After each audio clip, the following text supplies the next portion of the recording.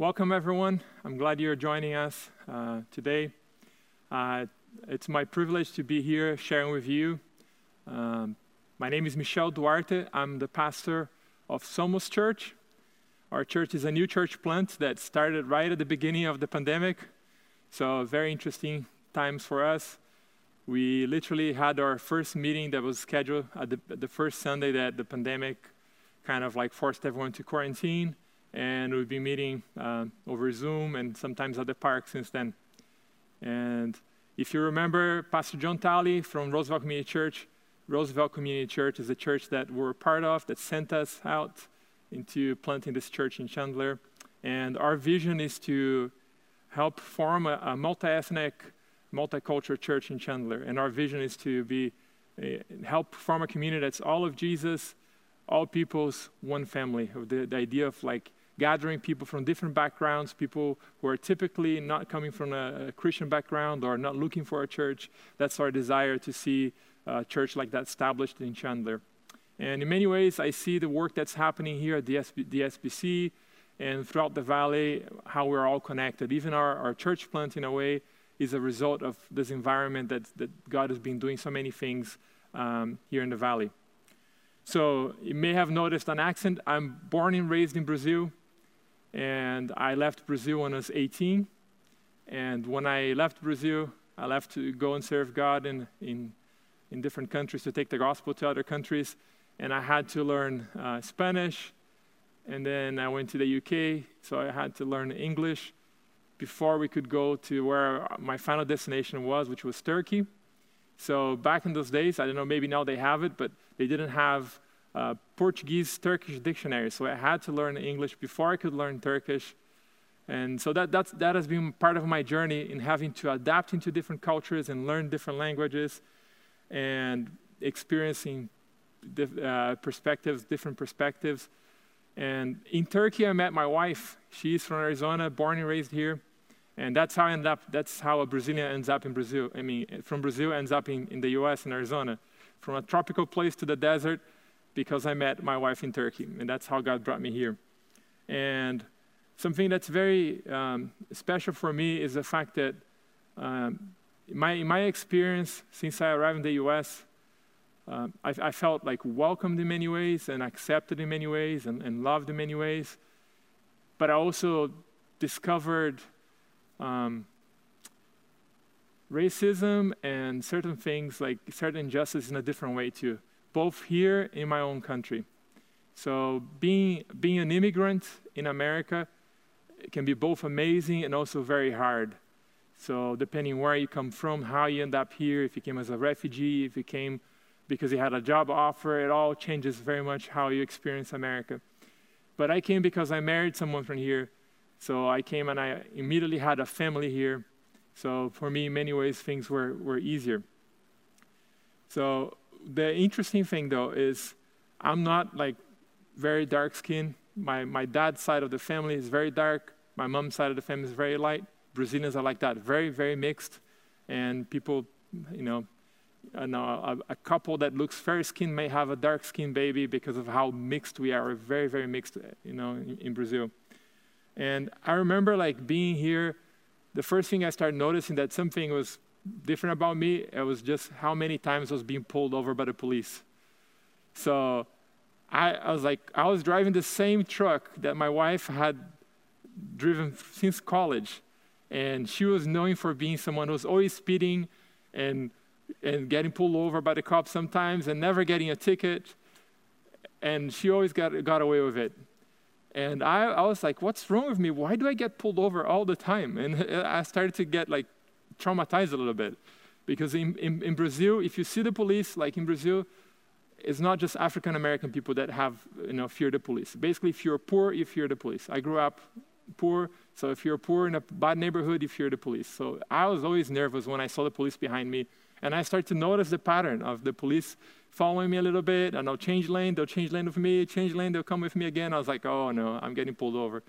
And the interactions with the police, I was like, man, they must be having a really hard day, because they're like every time, except when I was with my wife in the car or her family, but every time I was by myself, I was at very least treated very harshly, to say, in a very mild way, you know. So it was very interesting to see the difference between how I was treated, how my wife was treated, and how often I was pulled over. So, but that doesn't begin to compare with the experience of my brothers and sisters, especially my African American brothers and sisters in the country right now. And I wanna come today to share this time with you by beginning by confessing my own sin. That sometimes people think that, you know, racism is something unique to America, and it's not. Like, I was just in a meeting with people from very different, you know, Latino countries, lots of, you know, Spanish-speaking people, and we had this time where all shared racism from our own culture. And I need to confess that growing up, you know, even like if you're both poor in a very poor place in Brazil, if you're darker skin, you're still somehow below the other poor person that is just, you know, in the same situation as you. So that's just like a way that I feel like it has been shaped in so many cultures, this sense that we're always segregating and separating people. It doesn't matter where you are. Like, America definitely has a unique flavor of racism like I've never seen anywhere before. I lived in different countries, like I said. But you see racism everywhere. And even in countries where most people look in a certain way, they find some way to discriminate against other people. And I come in a posture of like lamenting with my brothers and sisters and encouraging us today to take some time to look at God's word and see how God can help us overcome racism, can help us move towards one another. Doesn't matter if you come from a minority background, if you're Latino, if you're Indian, if you are from another country, or if you are mainstream, like white American. Doesn't matter. We all have to take steps towards one another, but especially towards those who are suffering the most in this moment in our country. So in the past few sermons in this series called The Way of the Reconciled, we have heard many incredible things, many important things that helps us move towards reconciliation, that helps us move towards a way of living like the kind of people that God has intended us to be, of bearing the message of reconciliation. And one of the main foundations is the fact that you and me, we are created in God's image. And God created us in his image, and we're supposed to bring that image into this world and behave in ways that reflect his image. But because of sin, that has been destroyed, that has been affected and distorted in so many ways. And I want to read, and then we're going to pray for us to get started. I want to read from Ephesians chapter 3, verses 14 and 19. It says, "For this reason I kneel before the Father, from whom every family in heaven and on earth derives its name. I pray that out of his glorious riches he may strengthen you with power through his Spirit in your inner being, so that Christ may dwell in your hearts through faith. And I pray that you, being rooted and established in love, may have power together with all the Lord's holy people to grasp how wide and long and high and deep is the love of Christ, and to know his love that surpasses knowledge, that you may be filled to the measure of all the fullness of God." Let me pray. Father, Lord, I pray for this time. Lord, I pray for everyone watching this sermon right now.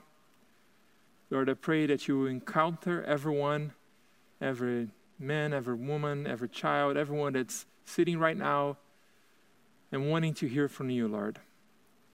Thank you, Lord, for coming to this life right now through this sermon, through this video.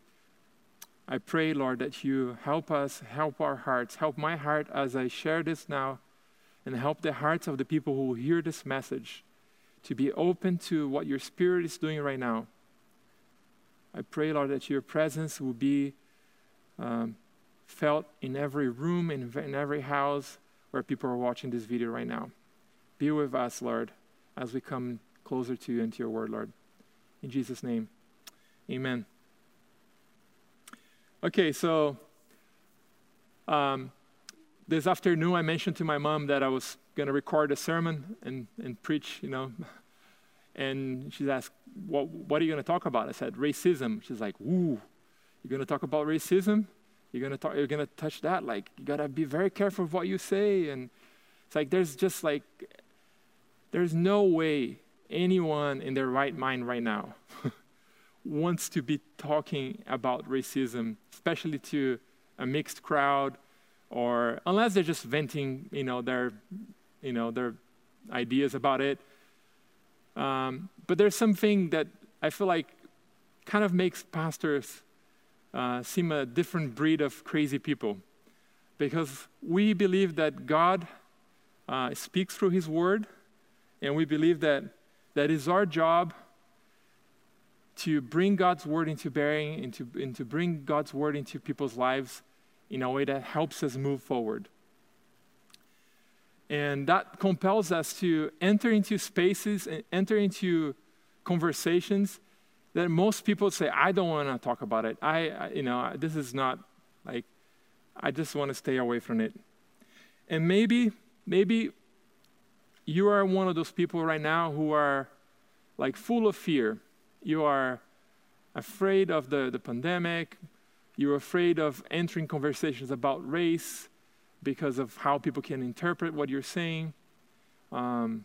Maybe you're just like feeling hopeless and feeling like, what's the point? This keeps repeating, and how is anything ever going to change? Maybe you're just feeling stuck. Maybe you feel like, how are we ever going to get moved past this? Every discussion becomes political in a way, and people just fighting from both sides, and no one's actually listening to anyone. And how do we get past this? How do we get unstuck? So that's my desire and my prayer today for this short time we're going to have together, is that God will help us get unstuck as we look at some of the book of Ephesians, the letter of Ephesians. We're going to look at some verses and some ideas that helps us move and helps us move forward in understanding how God wants us to be the people that are reconciled to God and living that message of reconciliation with others. Especially in a time like this, we know more than ever the need for reconciliation. So I want to start by sharing this graph that shows 3 circles. And this comes from a Mexican professor of theology from a seminary in the US. And I think this will be very helpful for us today in understanding sin. Because I think part of the problem for us today is, like, we can oversimplify this and say, the problem of racism is sin, so let's just all repent from the sin and go home and carry on for a day and done. If only it was that simple, right? So based on the text that I just read from Ephesians, we start to get an idea of how God is at work. And then we're going to look now at Ephesians 2. We're going to look again at Ephesians 2, 1-3, and get an idea what it says. As for you, you are dead in your transgressions and sins, in which you used to live when you followed the ways of this world and the ruler of the kingdom of the air, the spirit who is now at work in those who are disobedient. All of us also lived among them at one time, gratifying the cravings of our flesh and following its desires and thoughts. Like the rest were by nature deserving of wrath. So back to the graph. If we have this text in mind, if you have your Bible open and you look at this passage, it helps us see that sin has different dimensions, really. It has 3 dimensions that we can look at it right now. So the first one is personal.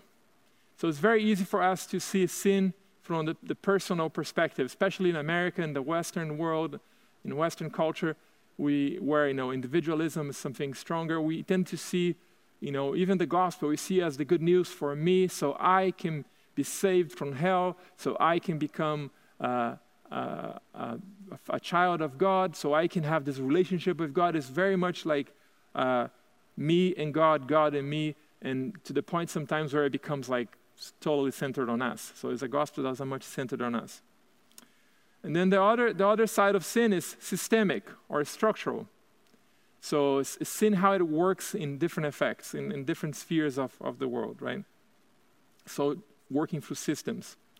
And the final circle is demonic. And we're going to look at these 3 areas and see how those areas might help us understand a little bit how we deal with sin in a way that helps us overcome racism and other forms of injustice, and helps us move towards what God had intended us for us when he said that we're created in his image and to bear his image in this world. So first, the idea of personal sin, right? So the main thing is like, we're very quick to say, well, I'm not racist, I'm not this, I'm not that, so this is not my problem. This is something that other people like that. Is the people on the video, is that person that's on social media. It's always, because if we make it just about us, which is true in a way, there's a personal responsibility, but if we only focus on us, we miss that there's more. There are other dimensions to sin, right? Because it's true. It says in Ephesians, in this verse we just read, you were dead in your transgressions, right? Like we have our personal transgressions, right? But then we go to the systemic part of sin, or structural part of sin. And one of the common lies about this type of sin is the idea that, well, there's no such thing as, systemic racism. That was dealt with in the 60s. Civil rights movement took care of it. Things changed. Slavery ended, things changed. So there's this sense that a lot of people think, no, there's no such a thing. We moved past that. That doesn't exist. And I'm hopeful that more and more people are seeing that that's not true. That's a lie. And actually, if we read Ephesians is very good in helping us see the systemic part of sin too. And it even talks about, Ephesians 6:11 talks about the devil's schemes, like how he works, right? Through systems, through schemes. So a quick example, like let's say if you want to save some money, you want to have some savings for retirement, maybe for your children's college. Like one of the things you can do is you can sign up for one of the online services and start investing in a portfolio of stocks or some sort of investment. And the appeal about all the systems of investment is that you put your money there and you set up automatic payments from your account, and the system works for you. The system makes your money grow. You don't have to do anything for it. Actually, the less you get involved, the better it works for you in many ways, right? You just have to give it time. And in a way, that's how Satan works. He works through systems too. He works through systems of oppression, systems of sin and brokenness, that the less involved we are with it, the more it works for him. Because it does the work of Satan. It does the work of dividing people, of oppressing people, of destroying people's lives. Just the same way like a portfolio will do the work for you in the background, you don't have to think about it. That's the same way how Satan can work through systems. And the final part of it is demonic, right? So again, Ephesians paints a picture in chapter 6 of spiritual powers, of demonic powers.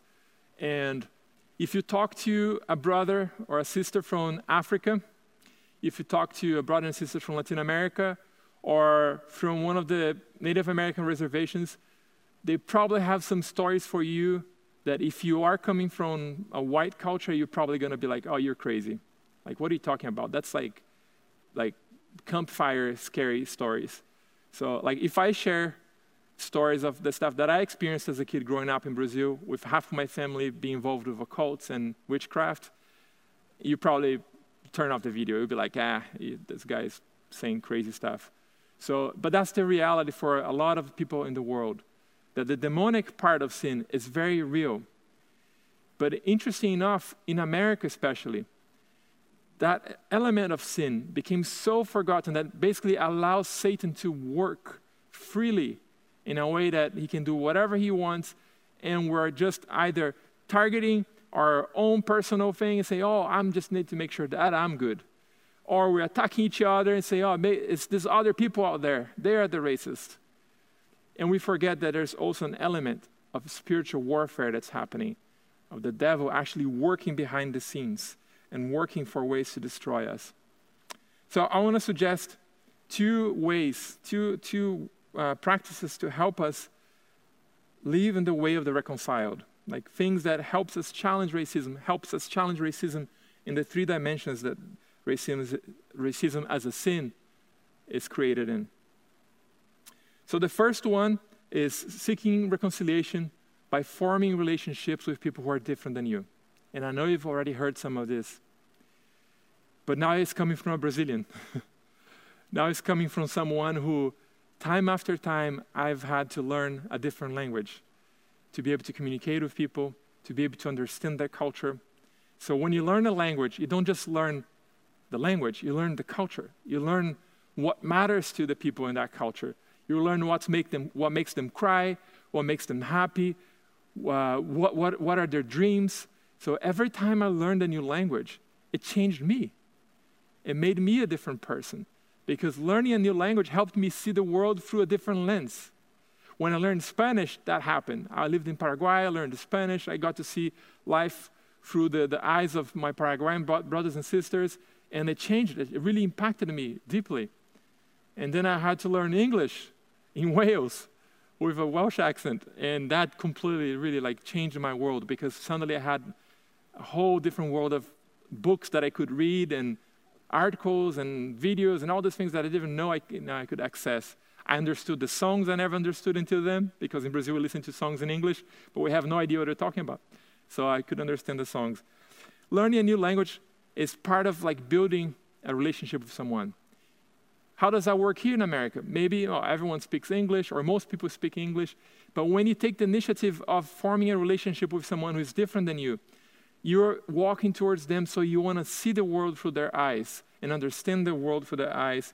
And that's the kind of reconciliation that God's calling us into seeing God's image in someone who moves from being a stranger to becoming an acquaintance, and then hopefully a friend, and maybe one day a brother and a sister, right? So God is constantly calling us into building those relationships and helping us live in a family made of Jews and Gentiles, becoming one family made of people from all these different tribes and tongues and languages.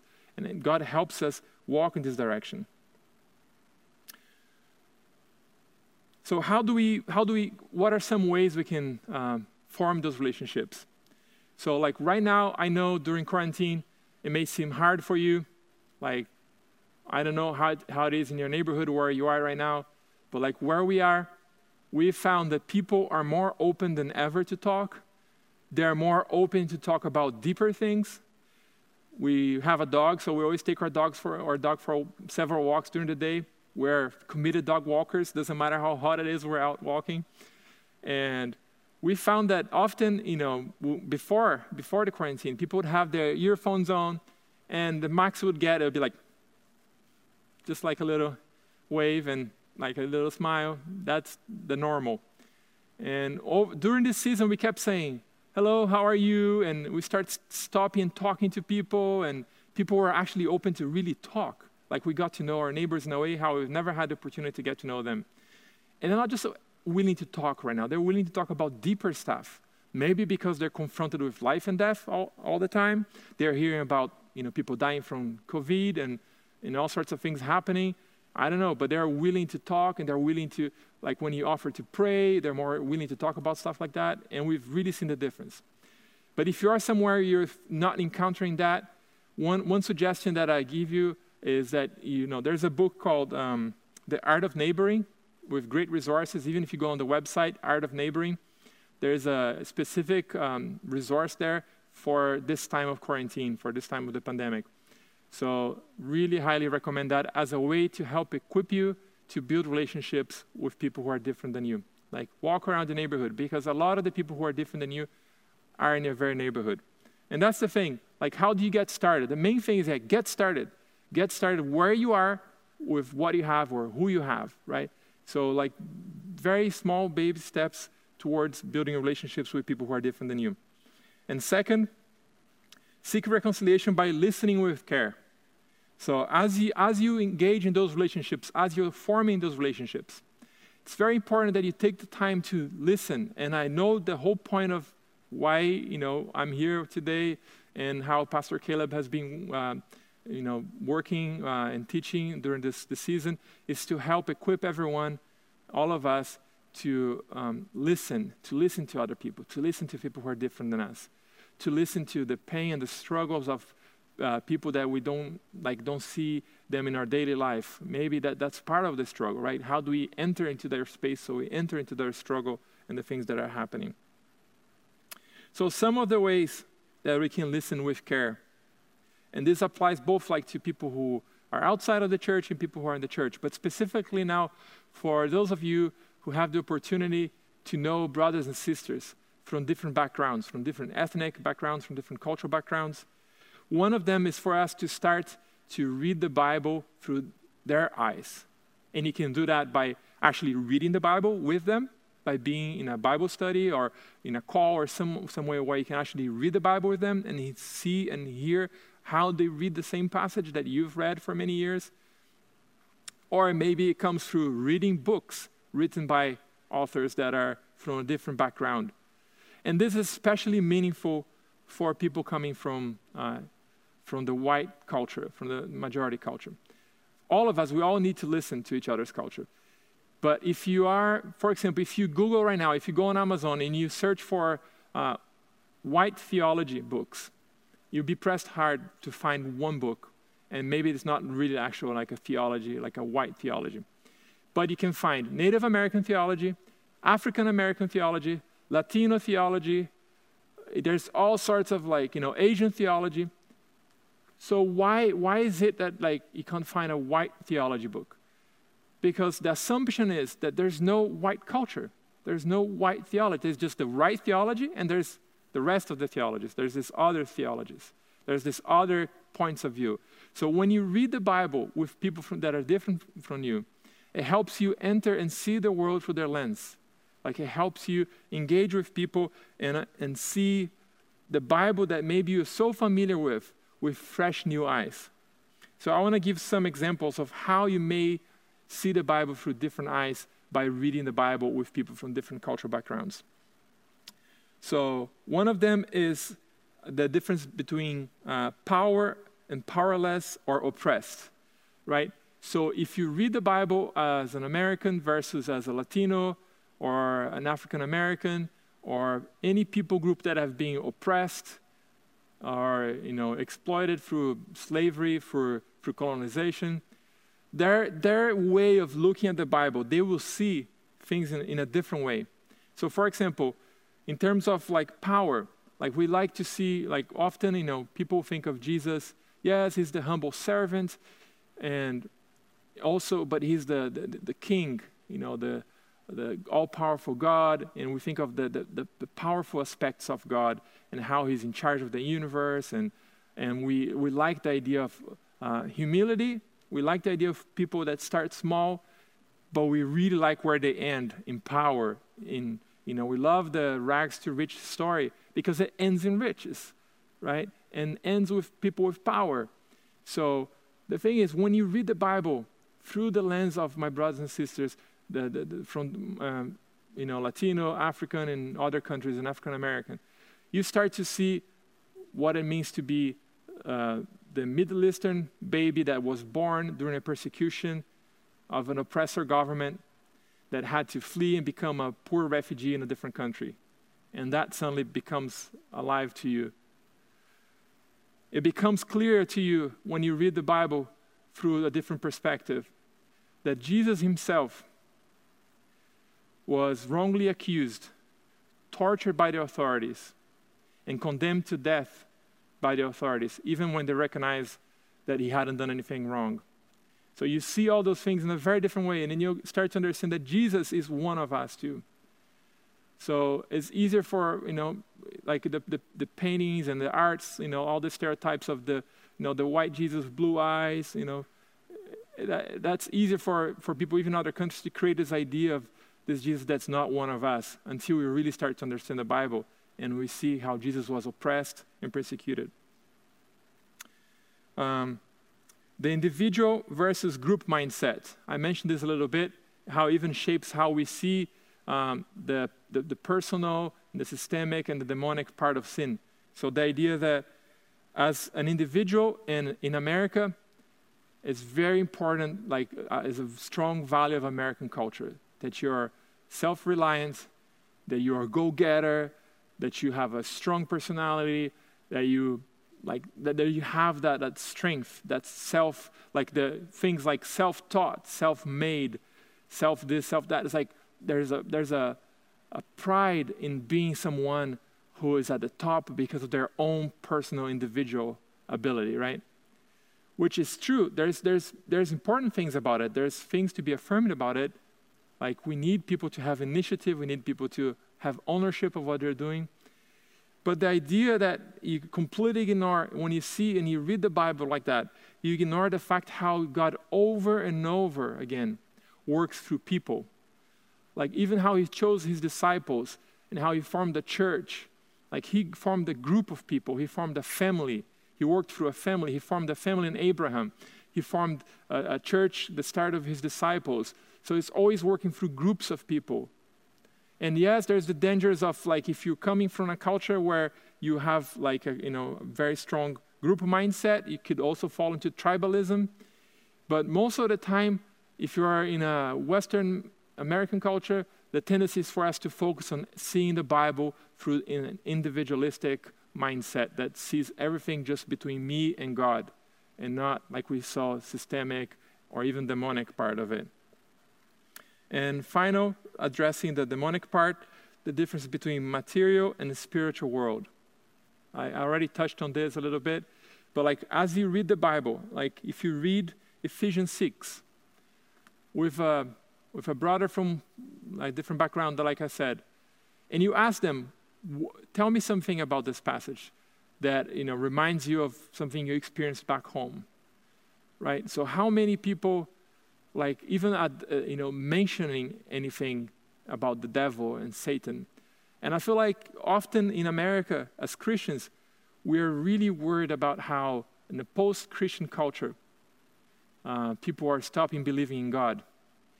But I believe there's a problem too, that a lot of Christians, they haven't stopped believing in God yet, but I think they've stopped believing in Satan a long time ago. They don't believe there's really a devil, there's a really enemy, a mortal enemy, a deceiver, a lie, whose native tongue is to lie, that is working constantly in a spiritual world, trying to deceive us, trying to make us hate each other, trying to make us kill each other and do terrible things to each other. We ignore that sphere. And that's one of the things that is super helpful if you are coming from a majority culture, to see spiritual warfare, spiritual world through the lens of our brothers and sisters from different cultures. And Ephesians 6:12 clearly talks about it, that our struggle is not against flesh and blood, right? It's saying that the struggle is not against our brothers and sisters. They are not our enemies. And even like in this season, I'm going to be ending in this point, but like in this season that is starting to get close to elections, we're coming from a very difficult time with a global health crisis mixed with lots of racism and terrible injustice against minorities. And we're going to go into election season.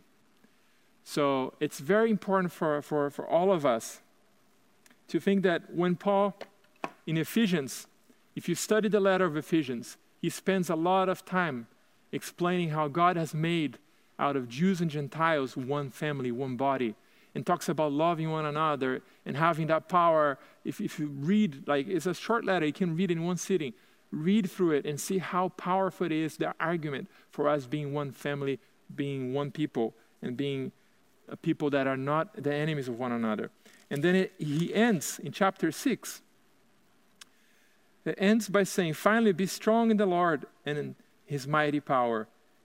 Put on the full armor of God so that you can take your stand against the devil's schemes.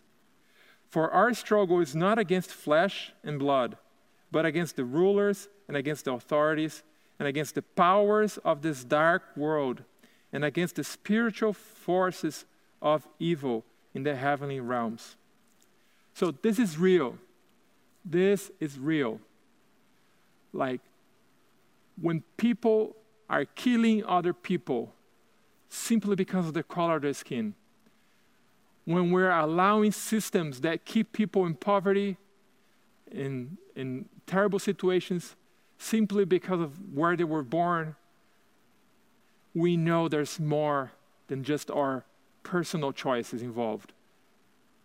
There's a whole system, and there's a whole system that behind the system is Satan working to destroy God's creation, to destroy God's image that's in you and me. And what a better way for him than to turn us into enemies, to turn us into people who hate each other. So as you go through this season, as you start to think about elections, please do not give ammunition to the devil. Do not give ammunition to the devil. It talks about the flaming arrows in Ephesians 6. Like, do not give fire for that flaming arrows. Do not say things, do not do things, do not harbor thoughts in your mind that makes you see your brother and your sister as your enemy. And the enemy works like that. He's going to try his best to make you believe that. And part of why he's so successful in doing that is because we're completely unaware of his workings. So I hope that today, by looking at God's scripture like this, just like when you pull a rock from the garden and you see all those bugs run for their lives, running away from the light, I hope we're doing that right now together. As we're thinking through this, that God's exposing the sins of our hearts, that we're pulling those rocks away from our hearts, and that all those things that have been hiding in our hearts right now have to run and flee, that Satan has no more foothold in our lives.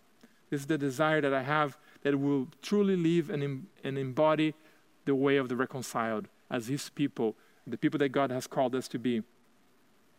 And I want to finish by reading from Ephesians 3:14. And this is the prayer that Paul prayed for the Ephesians, and I pray for all of us through this season as I end. For this reason, I kneel before the Father, from whom every family in heaven and on earth derives its name.